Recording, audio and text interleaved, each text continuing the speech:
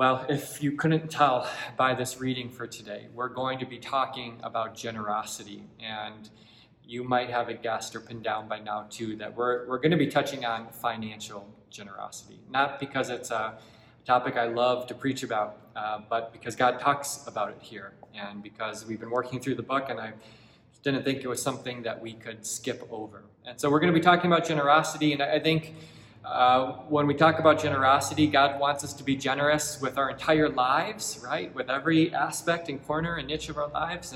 And that includes our finances. And so because that was the focus of our reading for today, that's going to be the focus of our time together.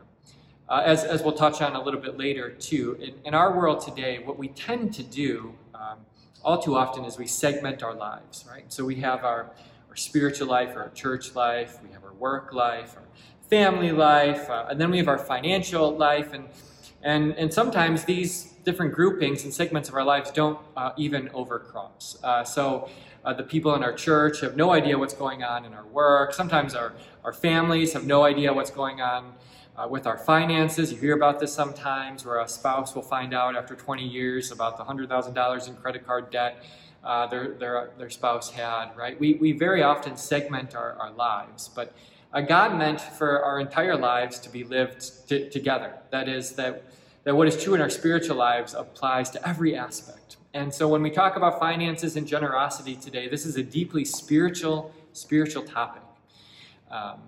What God has given us changes everything in our lives. It changes our work, it changes our homes, it changes our families, it changes our paychecks. And so we're going to be talking about all that today. But before we go any further, we should probably define some terms and some words here. And those are words like rich and poor. I would guess that you have some pictures in mind when you hear those words, right? There is something or someone you picture when you picture someone rich. And there's also probably likewise someone that you picture, some picture that you have in your mind of what poverty looks like. And in our world for today, just kind of generally speaking, those who are rich are those who have more, right? More home, more cars, more money in their pocket or their checking account. They take more vacations, they live more luxuriously. And those who are poor are those who have less house, maybe none at all. Those who are poor are those who have less cars, maybe only the one that they live in. If you're poor, it means you have less money, maybe only the dollar bills that you have in your pocket, or you most definitely take less vacations, right? To be rich is to have more, and to be poor is to have less. And that's how our world defines it. That's usually how we think about it. I would guess that whatever picture you had in your mind, it looks something like that. But as we're going to see today, God completely redefines those words, and he turns it all upside down. And he gives us a new vision, a new portrait of riches and poverty. And I promise you, it will be beautiful. But let's just kind of jump in now as we talk about that into our reading for today from 2 Corinthians chapter 8. I think it's important and helpful, though, if I give you a little bit of background information on what's been going on and why Paul is writing these words. You see, back in Jerusalem, kind of where this whole Jesus movement started, where it all began, where Jesus himself walked and talked and did his miracles and taught his messages. Back in Jerusalem, in the motherland of sorts, there's been a famine. And people are going hungry. And things are not looking good. And there's not food on the table. And when there is, it is costing an arm and a leg, right? People are spending paychecks on loaves of bread. And life for the Christians there in Jerusalem is really, really hard. And Paul knows about this. He's very familiar with Jerusalem. It probably holds a special place in his heart, right? It, again, is the birthplace of the Jesus movement. He's also spent a lot of time there. It was kind of like a second home for him. He had studied there for a number of years. He probably had lots of friends there, right? Christian brothers and sisters in Jerusalem. And he was heartbroken over what was going on there, just to see all of this poverty and this famine and people going hungry. And so he has decided and been encouraged to do so that when he goes out on this missionary journey that he's on, that he's going to make a collection in each one of the churches that he plants and starts. And so every time he goes to a new city and gathers together a new group of Jesus followers and tells them about their Savior's love, he's going to ask them for an offering, a gift that will eventually be sent back to Jerusalem to support the family there. Now, this gift that he will be collecting will ultimately have two purposes. One will just be very practical. It'll help put food on the table to the Christian brothers and sisters back in Jerusalem. It'll be their way of showing love and support, very much needed. But the other reason why Paul is making this collection is that it will be a symbolic act of unity. Because as you might imagine, the Christians in Jerusalem, on the whole, were largely Jewish believers, right? People who had once followed the Jewish faith, but now had come to see the fulfillment of that faith in the Messiah, Jesus. But the churches that Paul is starting are largely Gentile. They had no connection to the Jewish roots. And this Jewish-Gentile division has caused problems. It's a topic of some of Paul's letters. And many people, many Christians in this time are trying to figure out, like, how do we live together? What does it mean to be a true Jesus follower? Do you have to follow all of the Jewish rules and laws? Do you have to be circumcised or not? And this is always kind of a point of tension. And so this gift that he's going to collect for the church back in Jerusalem, it's going to be a sign of unity. As these Gentile churches make a financial sacrifice to Jerusalem, it'll be a way of saying that we are one. That there's not two churches, that there's not a split, there's no division. There's one church, one family, one group. We all follow Jesus, and that's what unites us, and we're in it together. It's not just a unity of mind, but we're actually going to make a real, tangible sacrifice for you, our brothers and sisters. So that's what it was all about. And so Paul goes on this journey, and he's asking the churches for gifts, and one of the churches he asks for this offering from is the Corinthian church that he's writing to today. And as we heard in the beginning, Paul comes to them. They're a wealthy city. They got more than most people could imagine. They have been financially, tangibly blessed. And so Paul asks them if they'll make the gift, and they are excited, right? They're new to the faith. They've just learned about Jesus, and they're like, yes, we will help Jerusalem. We'll collect a gift. And in Paul's previous letter, 1 Corinthians, to this town, he says, why don't you do this? Why don't you set aside some money each week? And when you get together, and after a short amount of time, who knows how much you'll have? You guys are wealthy. All those weeks of giving will add up quickly. And so they're excited, and things look good. And then Paul goes on his way. And another one of the areas that he visits is the region of Macedonia, where there are cities like Thessalonica and Philippi and Berea. And these cities and this region is a little bit different than Corinth in that it is not wealthy. These people are poor. He actually says extremely poor in our reading for today. These Christians, these people there have nothing. They have so little, in fact, that it seems as though that Paul doesn't even bother asking them for an offering, because he knows, like, they don't have anything to give. These are paycheck to paycheck, and any little bit they have needs to go to feeding their family. Like, they just can't be asked at this time to make this kind of sacrifice. But the amazing thing is, though, that their hearts are so on fire for Jesus. They are so in love with him and moved by what Jesus has done for them, that they beg and they plead for Paul to be able to send a gift. Right? Isn't that amazing? Like, that's a problem every church would love to have. Like, people calling up the pastor, texting him, emailing him in the middle of the night saying, how can I give more? I need to find the website link to give online, right? That's a problem Paul is facing in our reading for today. These Macedonian Christians who have nothing are just so on fire that they are ready to give no matter what it costs them. And this is amazing. Like, Paul is so moved by this, but it's also causing a little bit of a problem. Because you see, while the Corinthians at first were so on fire, so anxious to give, and while they have so much, it seems as though that excitement has waned. And while they started off maybe a few weeks putting their money together, passing around the plate, like, that has stopped. And now they have nothing to show for it. Although they have so much, they have been so richly and financially blessed, their generosity is so small. And I say this is a problem because Paul is going to be returning to Corinth after he finishes writing this letter to them. And he's going to be bringing with him some of the leaders and officials from the other churches, like the Macedonian church. And these leaders, their people have sacrificed. They have nothing, but they've given everything. And they're excited and they're on fire and they're all coming and they're probably thinking to themselves, look, our offering is pretty small in comparison to what the Corinthians are giving, but we can't wait to see how much they've collected and how much Jesus is doing through them. Oh my goodness, we can't wait to get there and see how God has blessed our giving together. That's what they're thinking, but Paul knows that the Corinthians haven't been making that collection. And so that's why he writes these words. He says because he doesn't want them to be embarrassed when these other leaders come. That's the dynamic at play today.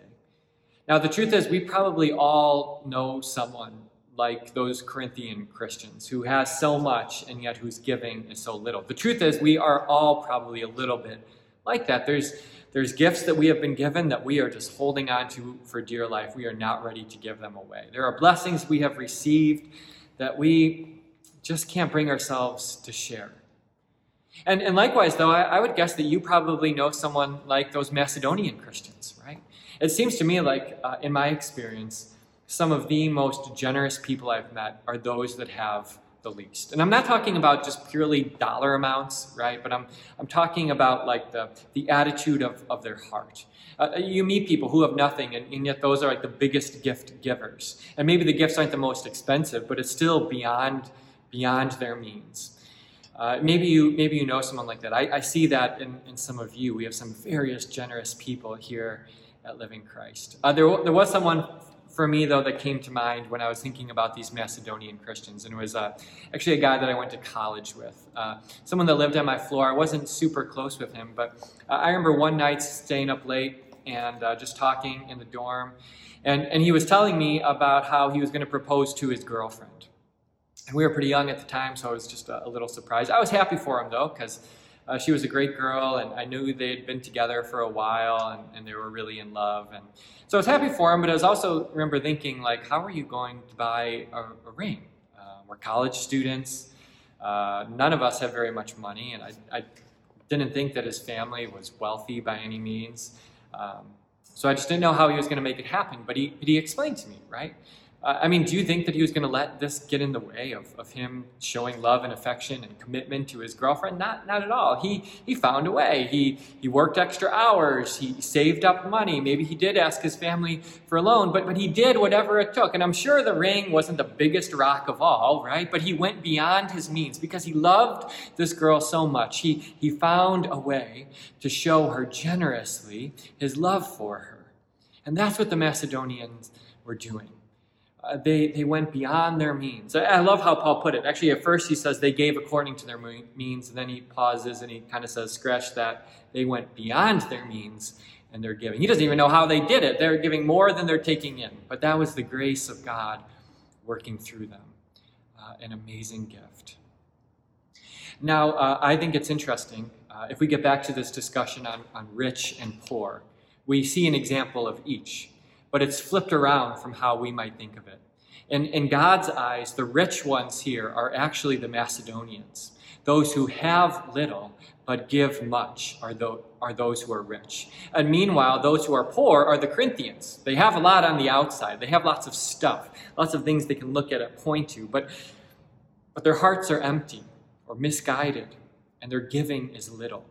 And so in God's eyes, those who are rich are those who have less but give more, and those who are poor who may have lots but who give little.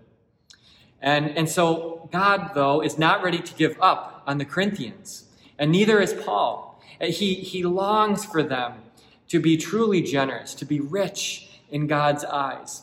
It's interesting, though, how he gets them there. He's not going to command them to be generous, right? Because true godly riches is not something that you can demand from someone. And Paul actually says it himself in verse 8. He says, I am not commanding you. He could have. He was an apostle, right? He could have said, look, I met Jesus. The risen Lord appeared to me on the road to Damascus, and he called me. So you better listen up, guys. But he doesn't do that. He says, I can't command you to be generous. I can't command you into riches. Instead, do you notice what Paul does? He simply points them back to Jesus. He says, "For you know the grace of our Lord Jesus Christ, that though he was rich, yet for your sakes he became poor, so that you through his poverty might become rich." Paul simply points the Corinthians back to everything they have in Jesus, a Savior who came into this world and lived a perfect life and then gave up that life sacrificially on the cross, emptying himself so that his people might be filled to life everlasting. True generosity, true riches can't come from commands and demands, but by a life trusting and believing in all that you have in Jesus. That's why I think in verse 11, Paul encourages the Corinthians to finish the work that they started. That had practical implications for sure, but I think it goes deeper than that. I think in Paul's mind, their finishing the work of generosity was merely the completion of faith. In Paul's mind, true faith gives generously. Faith that trusts in Jesus and all that he's done for you can't help but give and share away. When you believe that you have a God who has poured so much into you, his very own life, and that he is still doing that and will continue to do that for all of eternity, that frees you to give away. And so Paul says, finish the work, because that's what faith does. True faith in Jesus is a generous faith. And Paul wants them to have that faith that trusts and clings in the God who has done so much for them. He doesn't command them or demand them to give. And so as your pastor today, or as a pastor for some of you, I'm not going to command you either, even if I could. I'm just going to do what Paul did, right? I want to remind you about what Jesus did for you, about the generous grace that is yours in him. And that in Jesus you have more than you could ever imagine. You have eternal security. You have hope for the future. You have forgiveness for today. You have a new life, a new beginning. All of that is yours in Jesus. And with a Savior like that, who of us can't help but be generous? Now, having said that, I know that sounds very simple, right? Those who have been given to generously give generously. But it is simple, I suppose, but it's not easy. And many of us, we have lots of obstacles that get in the way. And some of them we create ourselves. Some of them are very, very real. I'll just share with you some of the obstacles I face when it comes to financial generosity. And maybe some of you have faced the same obstacles. Obstacles like, well, I can't give as much as that person, and so I'm just going to continue on the path I'm on. I'm not going to think too much about it because I can never be like them. They're just out of my league. And that's why I love this passage today, because Paul doesn't highlight the Corinthians who had the ability, at least, to give so much. He highlights these poor Macedonians whose gift, practically speaking, may have been very little. But that didn't matter, because it was an attitude of the heart. That's what amazed Paul, that they went beyond their means, trusting in Jesus and his generous love. And so even if we're not able to give as much as some people, we are still called to be generous with what we have. The other obstacle we might face is something like, well, I can't give a certain percentage, like maybe a 10% tithe, right?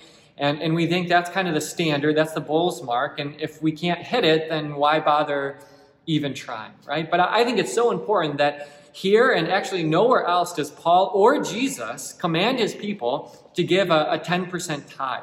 That 10% tithe comes from the Old Testament, where God's people were commanded to give the first 10%. But what's interesting is that there were other tithes too, added on top of that, tithes every 3 years for the poor, other tithes as well. And if you add up all those tithes every year, the Jewish people were required to give something like 13.5%, and it fluctuated by year, but you never hear that preached in a sermon. But Jesus and Paul never touched that 10% tithe. We are to give according to the heart, what God has led us to give. And so even if we can't hit a certain percentage, even if we can't make what some might say is the bullseye, we are still called to be generous with what we've been given. And then the final obstacle I think about sometimes is I tell myself that my gift will be so small, what difference could it make? It's so insignificant. But again, Paul highlights as an example for us in many ways the Macedonians, whose gift was probably small and not all that significant in the eyes of the world. But Paul was amazed by it. Paul called it, in verse 1 of our reading for today, a work of God's grace. Their generosity was a gift of grace, God working in them and then through them for the good of the church. That's why I think Paul tells the story of the Macedonians. It's why he tells the story of Jesus, to highlight the generous grace of God. It was the generous grace of God through Jesus and then through the Macedonian church that would hopefully motivate the Corinthians to give. But through it all, God, Paul, in our reading for today, we need our hearts to be on Jesus, because he is the one who has been so, so generous with us. He has truly given us everything we need, and even more than we can imagine. And when we trust in that, when we believe in Jesus and all that he's done for us, we give generously. In Jesus' name.